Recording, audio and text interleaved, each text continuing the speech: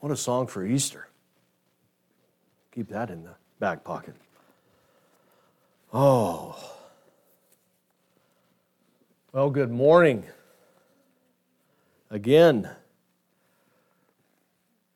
Please take your Bibles and turn with me to 1 Peter chapter 2. 1 Peter chapter 2.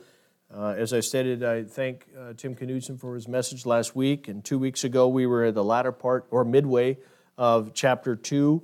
And now we're going to continue on verses 13 through 17.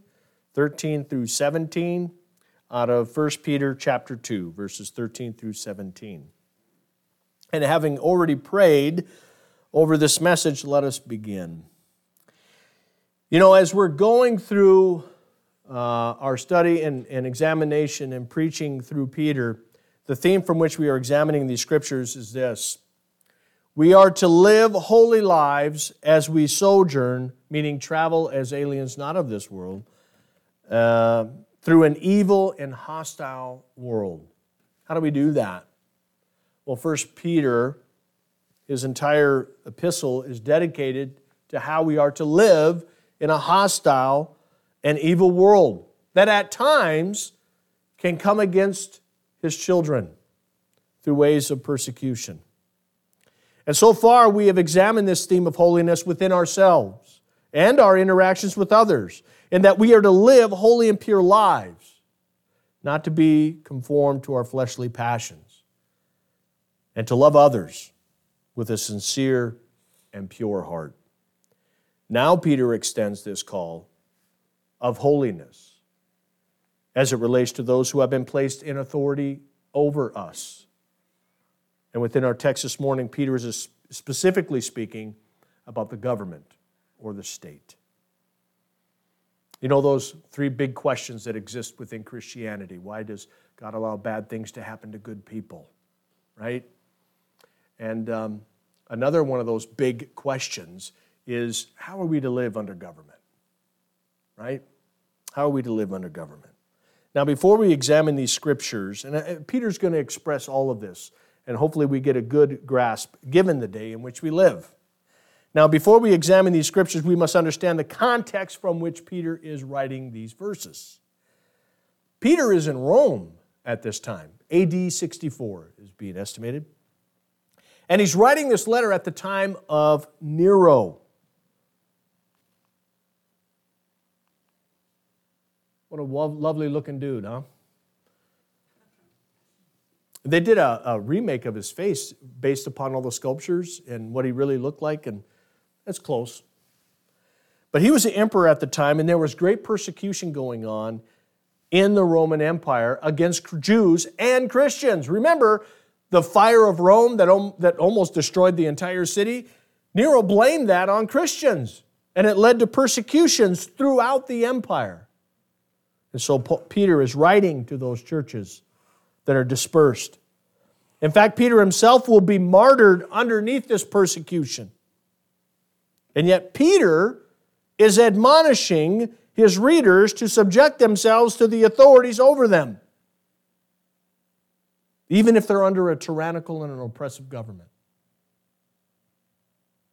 Now, why would Peter say that?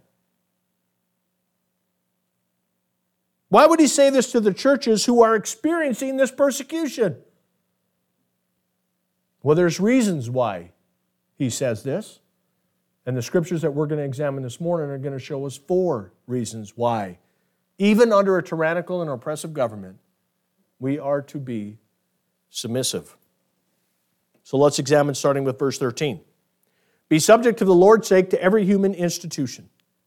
Let's stop there for a minute and just understand what Peter is saying just in that first part of that verse. When we look at God's Word, we see, especially in the epistle of Paul to the Romans in chapter 13, which is almost a mirror of what Peter is saying here in these few verses. Chapter 13 talks about how we are to live underneath government, and Paul echoes much of what Peter is saying, and Peter echoes much of what Paul is saying. In the Romans chapter 3, it says, there is no authority except from God, and those that exist have been instituted by God.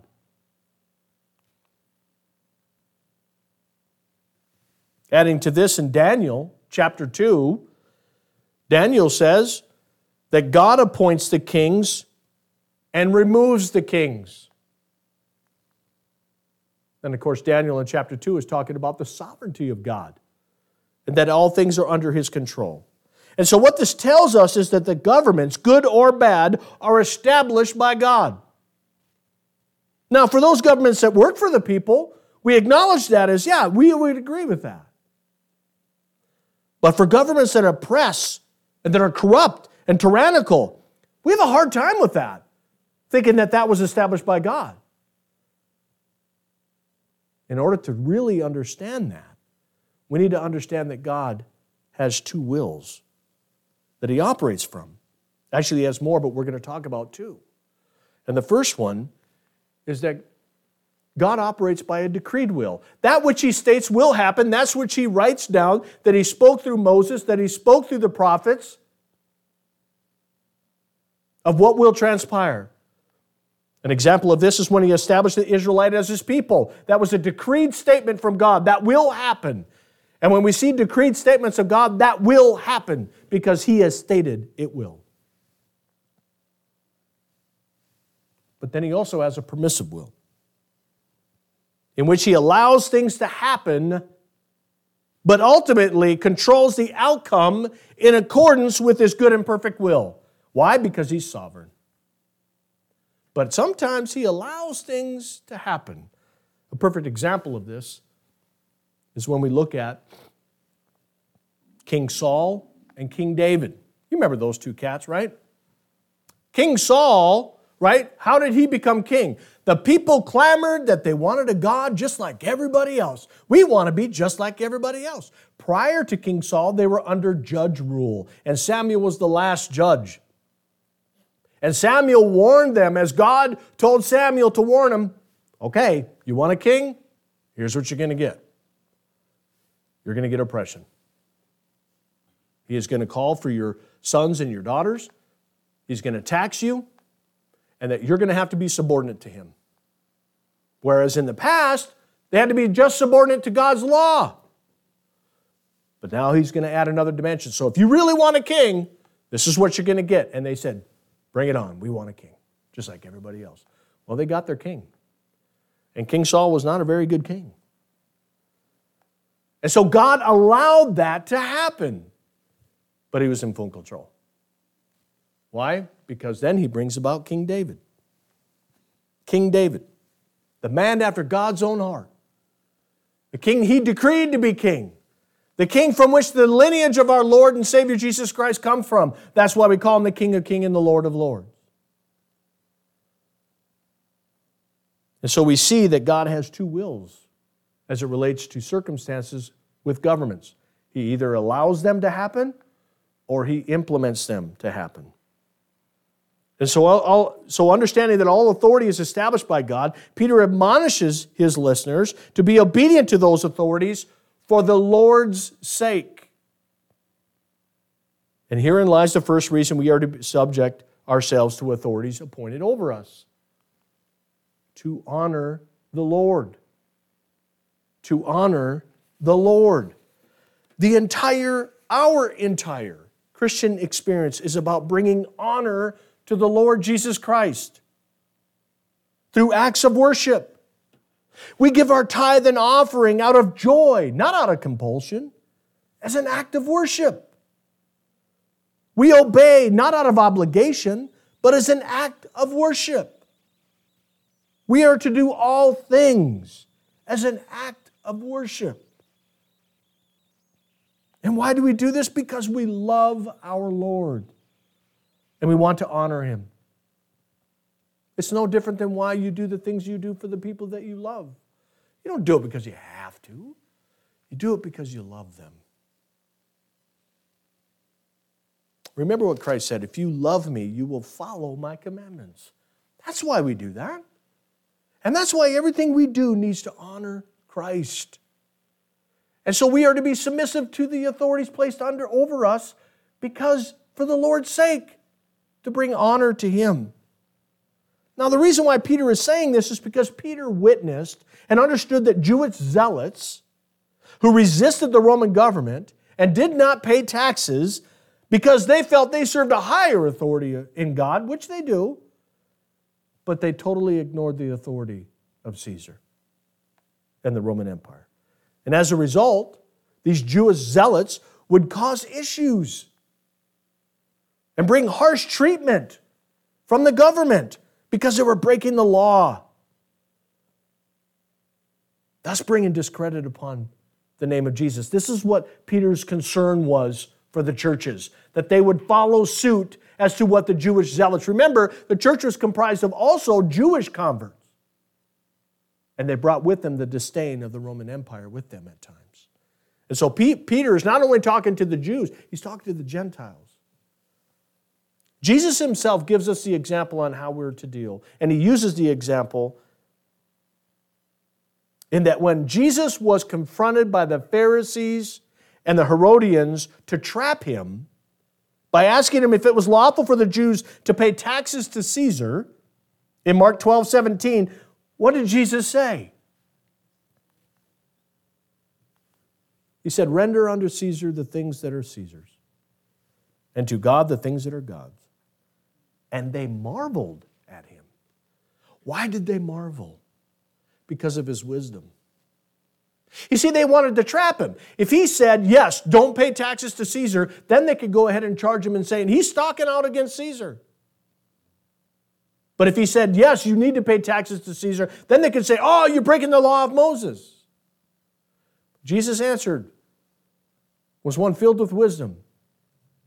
You're accountable to two things. You're accountable to God the Father for the things that are of the God, things that are of God the Father, and you're accountable as a citizen in the world in which you live, under the government in which you reside. Jesus did not come to establish a kingdom on this earth at the time that he was ministering. But that's what they thought. They thought he was the guy. And so by way of Jesus' example, we are to be good citizens. We are to be respecting the laws of government over us so that we don't bring discredit upon Christ. Peter then breaks down those elements of government that we're supposed to be obedient to, right? He continues on in that same verse, whether to be the emperor or supreme or governors as sent by him to punish those who do evil and to praise those who do good. We're just not subject to the king. We're not just subject to the emperor. We're not just subject to our leader, the President of the United States. We are subject to all levels of government, whether it be city, county, township, or wherever those laws that are just come from. You know what the basic premise of government is? It's to provide law and order, safety and security. Even in a tyrannical government, it provides that. Because without any government, what would we have? We'd have chaos. There'd be no law. And we've seen examples of that in Portland and in Seattle and Baltimore and Washington, D.C. and New York City this last year. When there is no law and there is no enforcement of law, chaos ensues and nobody's safe. And the purpose of government, in its purity, is to punish those who break the laws. That's why there's laws. To curb behavior that we can't curb ourselves. But it's also to reward the good citizens. By what? Providing that safe and secure environment to live in. In Romans chapter 13, that other chapter, Paul's epistle in Romans chapter 13, speaking of government, says, "For rulers are not a terror to good conduct, but to bad. Would you have no fear of the one who is in authority? To do what is good, and you will receive his approval." We should have a healthy fear of authority. Now, that doesn't mean a timid fear. That doesn't mean a frightful fear. That means a reverential fear. To this day, when I get stopped, and it's very rare that I get stopped by a law enforcement officer for speeding or whatever. One time I got stopped because I didn't have my new tags on because it was too cold to put them on. And I got stopped by a highway patrol officer. I had a little, what'd I do? I mean, she was doing 60, so I passed her. It was 70, and she pulled me over. I'm like, is my calibration off on my speedometer? I felt a little, because I violated a law maybe. So it's good to have a healthy fear of authority, a reverential fear, because they've been placed there by God to hold us accountable.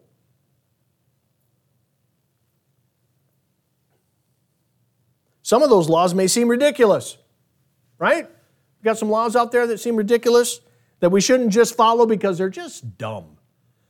Well, recently I got a phone call from an alderman or a county commissioner. Yeah, now that we live out in Renville County. If I go across the highway, I'm in Ward, and then where I live, I'm on Renville County. So if I get in trouble in Renville, I just jump across the street. But anyway, so I plow my road, and I can't turn around on my road. So what I did is I plowed snow to the highway and over the highway and into the ditch. Now, our ditches don't have any shoulders at all. It's just straight off, right? So I couldn't go all the way in the ditch or I wouldn't get out with my truck. So I piled up a little bit of snow, probably 2.5 feet. And then I would turn around and come back. I didn't put a whole bunch, I just put a little. Well, we got a phone call. Rebel. We got a phone call saying, you can't do that because when the southwest or southeast wind come, it'll drift across the highway and cause all kinds of problems. Now, understand, there were all kinds of drifts on that highway. From piled up snow from, the highway department who plows. And I thought they would be able to maybe knock that down a little bit, but they didn't plow that far over.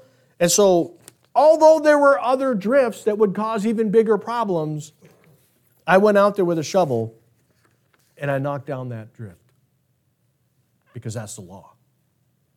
And I was breaking the law. As ridiculous as that law may be. I was snow blowing out here, trying to get snow away from the church. And my snowblower that day was operating prime, and it was blowing that stuff 60 feet. I was blowing it right in the street. I didn't know until I was told that's illegal. Don't do that. Where did we get you? I don't know. Should have done a background check on me, I guess. But nonetheless, we are to obey those laws, all the laws, with an exception. And I'll get to that later. Then he goes on to verse 15. For this is the will of God, that by doing good you should put to silence the ignorance of foolish people. Within verse 15, and we discussed this in Sunday school class, we see the second and the third reason as to why we are to submit to authorities. And the second reason we are to submit to authorities is because it is the will of God. When we believe upon the Lord Jesus Christ, our wills are taken to the cross. And it is then God's will that reigns supreme in us. The will of God is how we are to live. It is what He desires for us to live by, not what we desire to live by. When Christ was in the Garden of Gethsemane, if you remember that, He cried out, "My Father, if it is possible, let this cup pass from me. But nevertheless, not as I will, but as you will." You see, there will be times when we will not want to do what is right, what the Lord wills. And that's why we have God's will.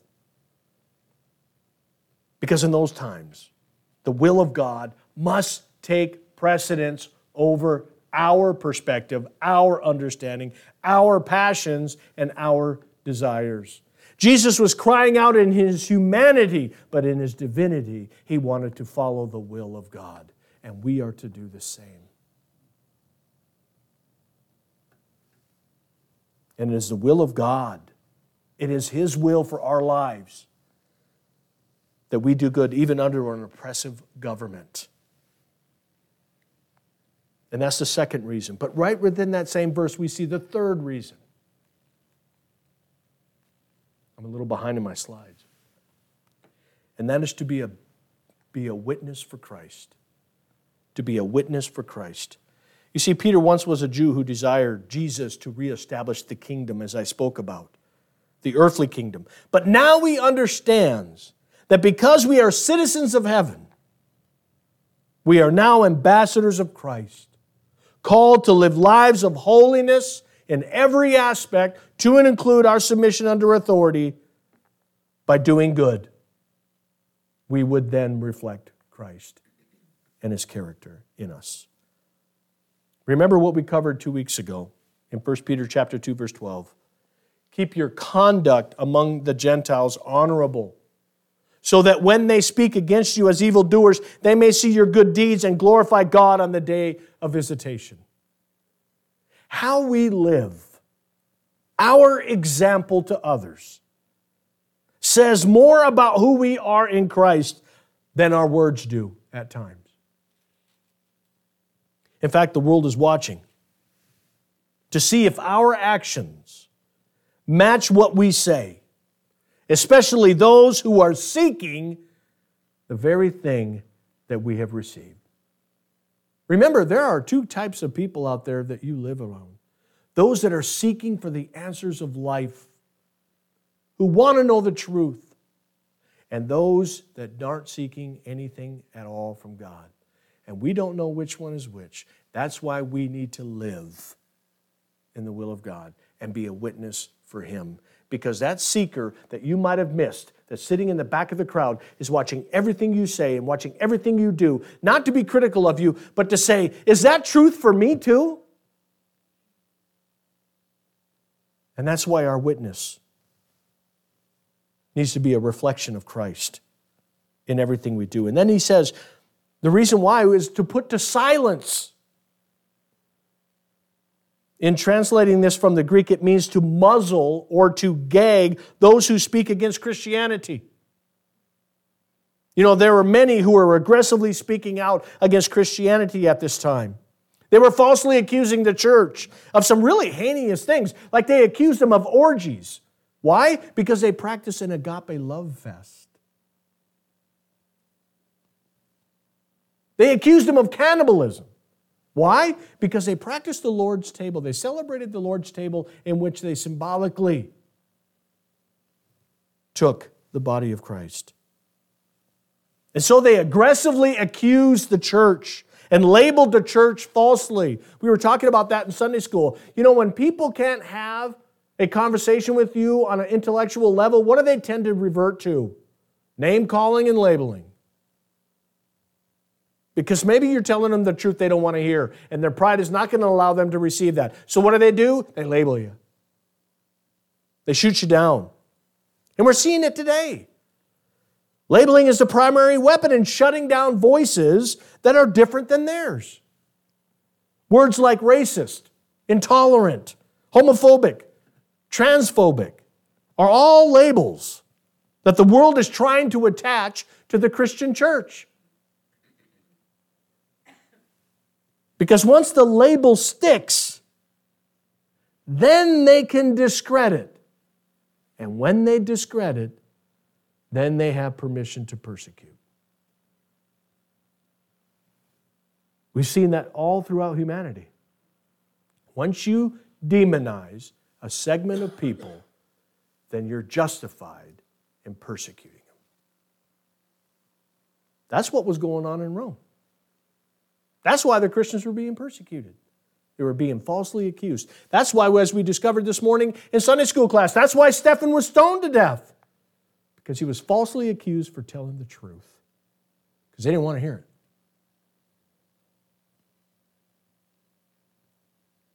That's what's going to happen to the church in the future. It's already happening. They're trying to label the church. I spoke about that 2 weeks ago where somebody felt because I was a Christian, I didn't like a certain segment of people. We are called to love everyone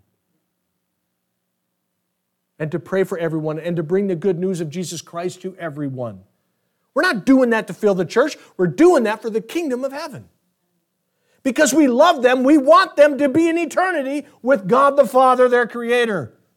Not in hell, separated in darkness with gnashing of teeth. But that escapes them. That doesn't equate. Why? Because it's spiritually discernible. That's why we need to pray that the Holy Spirit woos their heart unto the Lord and reveals Himself to them.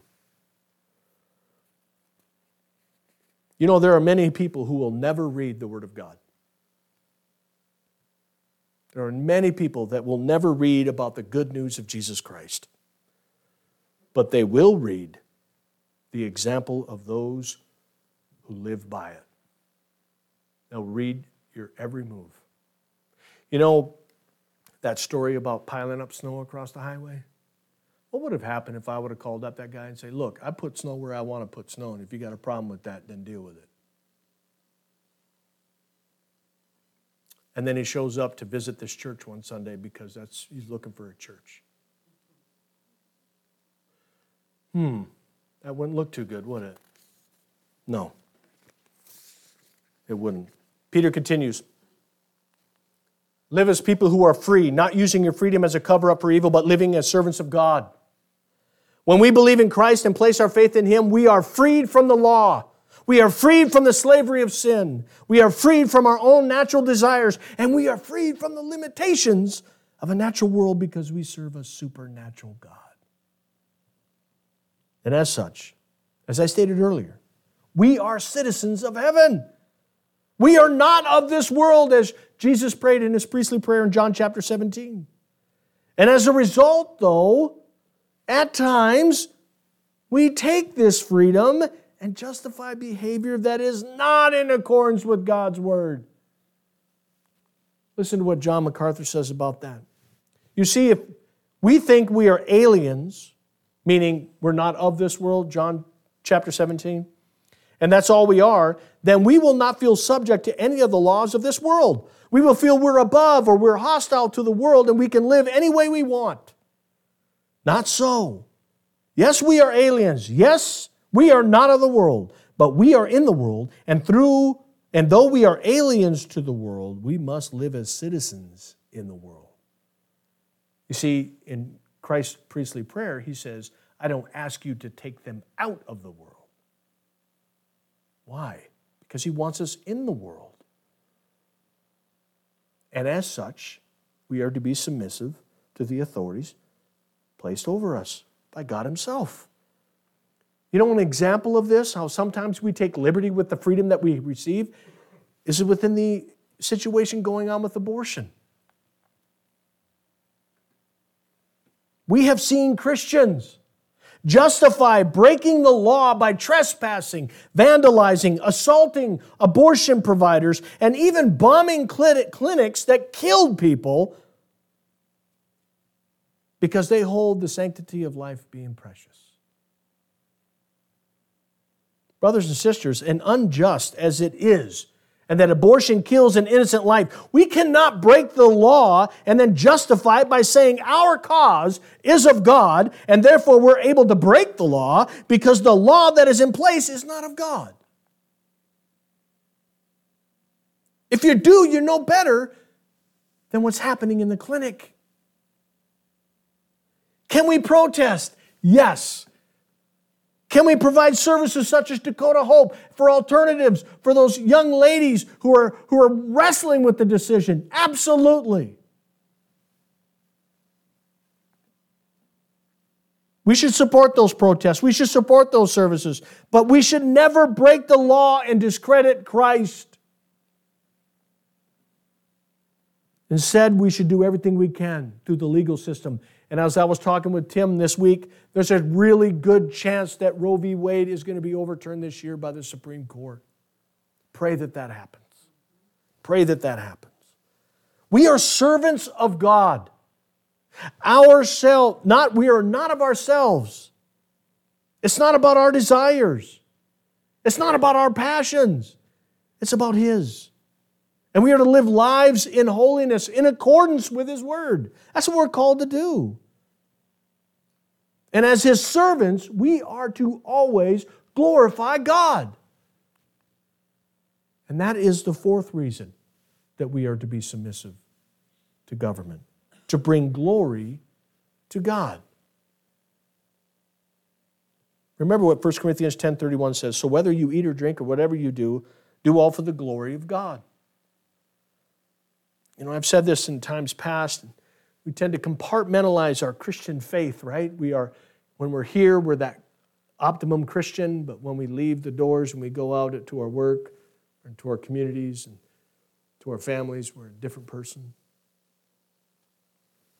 and we justify our behaviors out there because of the environment we're in, maybe because we have a hostile boss or we have, disgruntled employees or we have a teacher that's unfair or whatever the case might be, and we justify that behavior. We are to glorify God in everything we do. And that should be the first question you should ask yourself. If what I am doing right now glorifying God? I was once asked when I was a flight chief. A kid just came up out of nowhere and said, Sergeant Allen, can I ask you a question? Absolutely, go ahead. Why don't you curse? I'm in a cop squadron. Everybody curses. It's a second language, right? I'm bilingual. I can interpret that. I said, because, first of all, it's not professional. But second of all, because of my faith in Christ. In everything we do. Now, do we fail in that at times? Yes. But thank God He is there to forgive us of our sin and unrighteousness. But remember, when we go out in the community, we need to be glorifying God. And when we have that in our mind, it'll change how we act. So let's remember that. And so those are the 4 reasons to honor the Lord. Because it's the will of God that you do. To be a witness for Christ and to bring glory to God. Now we have a final verse there. And Peter says, honor everyone, love the brotherhood, fear God, and honor the emperor. Now when you read that, you kind of think that's the end of the letter, right? That's a great ending for a letter. But these are the 4 duties. I'm not going to spend too much time on these. These are the 4 duties we have in the responsibilities that I just shared. We are to honor everyone, which means we need to respect and esteem all citizens as your fellow citizens, no matter what they believe. They all deserve respect. We are to love the brotherhood, which means we are to love all of the brotherhood, no matter who they may be and no matter what they stand for. I have Christian friends who don't believe what I believe, but I'm to still love them. It's not about agreeing, it's about love. We're to fear God. Now, this fear of God is the accountability part. Understanding that we are accountable to God first and foremost, who judges each of us based upon our conduct and our heart in relationship to His Word, and He will discipline those whom He loves to correct us. Praise God. And we're to honor the emperor because all authority is placed by God, and it is our duty to subject ourselves to government. And so that's Peter's message. So you're probably wondering, you didn't address something, Tim. You didn't address the elephant in the room. Are we always supposed to be submissive to the government placed over us? Are we always supposed to follow every single law that's out there, even if they're unjust? Are we just supposed to just be submissive to every level? The answer is no. The answer is no. Actually, the answer is yes. As long as the law that's being imposed upon you does not come in direct conflict with your relationship with God. You go back to the abortion thing. It's a travesty what's happening in this country. And we are to protest and we are to support the change of that law to save lives. But we're not to break law to start that, to stop that. We have all other means to do that. But if the government came down and said, first child of every woman born in America has to be aborted, now that's a different story. Now we're dealing with a direct situation in which we have to follow the law of God and not the law of men. In fact, there are many examples in the Bible. I'll just give you a couple of them. In Exodus chapter 1, the Egyptian Pharaoh gave the clear command to Hebrew midwives that they were to kill male Jewish babies, and yet the Bible says the midwives disobeyed Pharaoh. In Exodus 1:17, it says, fear God. They feared God and did not do as the king of Egypt commanded them, but let the boys live. The Bible goes on to say that the midwives lied to Pharaoh about why they were letting the children live. Yet even though they lied and disobeyed their government, God was good to the midwives because they honored God above the laws of men. That law was directly in violation between their following of God's law. Daniel records a number of civil disobedient examples. The first one's found in chapter 3, Shadrach, Meshach, and Abednego. They refused to bow down to the golden idol in disobedience to King Nebuchadnezzar's command. Similarly, Daniel in chapter 6 failed to offer up prayers to King Darius, but he would turn himself towards Jerusalem and offer up prayers. Because the law directly had them do something against God's direct law in their life. And as a result, God rescued them from the death penalty, which was the punishment for doing what they did. In the New Testament, we have an example found in Acts chapter 5, where the apostles were arrested by the high priest for preaching and teaching in the name of Jesus. And Peter and the apostles said this, we must obey God rather than man. You see, the law was directing them to not do something directly that they're responsible for doing. And so, the Bible is clear that we are not to follow the government when the government enacts a law that inhibits our ability to worship God the Father and to follow His law. That's the only exception. And we have to be careful not to say, well, that law's like that, so I'll use that. Or that law's like that, and then we begin to justify our actions. When a law comes directly against your ability to praise and worship the Lord, and your ability to worship Him, where you feel free to do that, now we need to resist. And how do we resist? It isn't with violence. It isn't with anarchy, protests. We're to do it peacefully. Peacefully. And remember, when we do, and there will be a time when we are going to be called to make that decision, then we will be persecuted. Just like Peter, just like the apostles, just like Stephen, and many martyrs before us who said, I will not violate my relationship with the Lord in following that law. Remember what Jesus said in Matthew chapter 5, verse 10. Blessed are those who are persecuted for righteous' sake, for theirs is the kingdom of heaven. Brothers and sisters, we are living in a time where it seems our freedoms are under assault. The church is being labeled, and the tensions towards it are ever increasing. As we draw near to the Lord's return, we will have to make some very tough choices in the future, whether to follow the laws of the authorities placed over us or to submit to the authority of our Lord.